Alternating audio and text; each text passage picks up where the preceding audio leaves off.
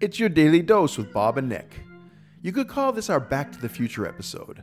Today we talk about a few nostalgic movies from our past that are being remade or have a sequel in the works.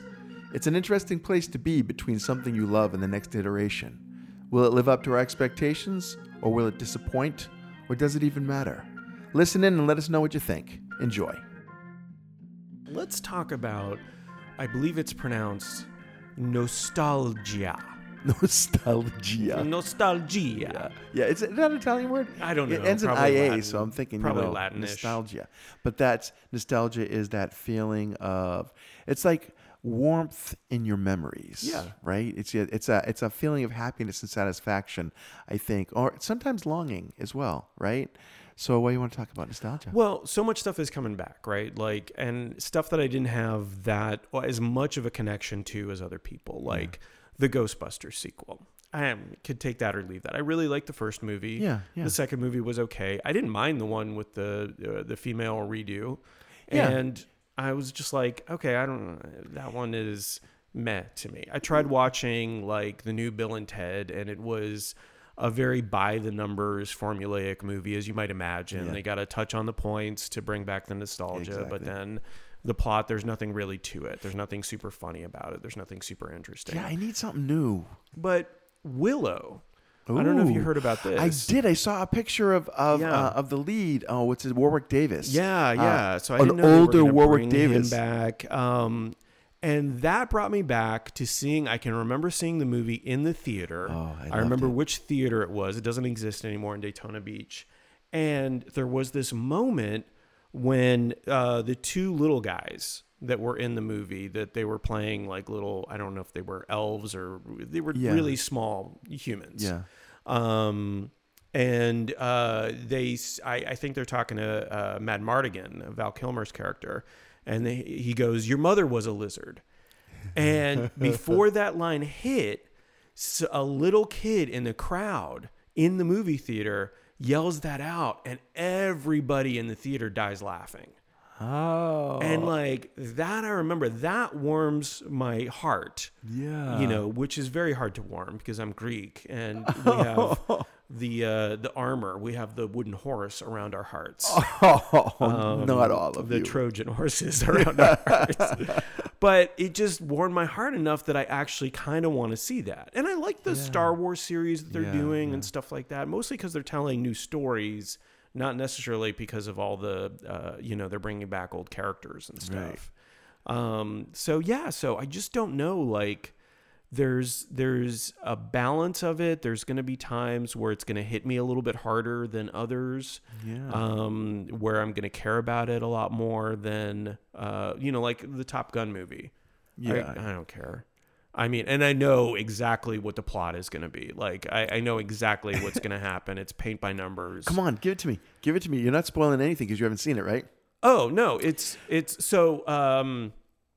Tom Cruise is still at the Top Gun flight school. Right, He never wanted to move up. Top teacher. Right. And they're on this secret mission. They don't even probably name what country they're going up against. Like, they got to go in, and they've got nuclear something or other, and they got to bomb it. Yeah. And so they have to be specially trained by Tom Cruise, and it's the new generation. Yeah. So it's Miles Teller and all the characters. Goose's son. Yeah. Yeah. Well, and here's the thing. It was filmed 36 years ago, the first one. So Goose died 36 years ago. So his son, in theory, is 36 or 37. Yeah. And I know that Tom Cruise is way too old probably to be flying and training people on fighter jets at this point. Yep. You're telling me a 36, 37-year-old is going back to school because he needs to be trained for, like, either he's too old. I agree. He's 100% too old. Well, I mean, come on. Remember the movie Grease? All those high school students? The 82-year-olds that were all in high school? Yeah. It's what we're willing to accept, right? It's sure. Like, and are they making it that it's actually 36 years later? Or yeah. It's fully 36 years later. They got to go bomb it. I'm sure Tom Cruise gets in the plane and has to go and save somebody. He's the one that has to actually make the shot. Yeah. Because that's the way. Then they go and and Kenny Loggins plays a song, and that's it. That's it. I mean, I get it. You forgot to mention Jennifer Connelly as the love interest, who becomes intrigued. First, she thinks he's cocky, but then she realizes he's the real deal. Well, I think I think there's a female pilot. So who's going to be the love interest? Probably not for Tom Cruise, but for one of the younger kids in the audience. Oh, see, that's special. I don't know. I'm going to see it, right? Because, I don't know. I'm going to see it. Just because of all the hype and because, okay, I'm going to admit it right now. I like Tom Cruise. Oh, I don't have a problem with Tom Cruise. I just like his movies. Because they give me this unrealistic hero thing that I need, like Last Samurai. So good. What do you mean? And Top Gun, the original concept, cool. When he clutches his jaw, and Val Kilmer, the Iceman, is making comments, and he shows him how dangerous Maverick is. Yeah, that was kind of cool. The volleyball and jeans. Oh, yeah. Who doesn't love that? In the jeans, with the jean shorts. Oh no, they were full on jeans. Yeah, it was gross. So wrong. Yeah. Oh, whoa, so those jeans are just disgusting. Disgusting. Hey, did the other guy, Iceman's second, show up in that movie? You think? In the new one? Yeah. I know Val Kilmer's in it. Yeah. And I heard that they CGI'd his voice in.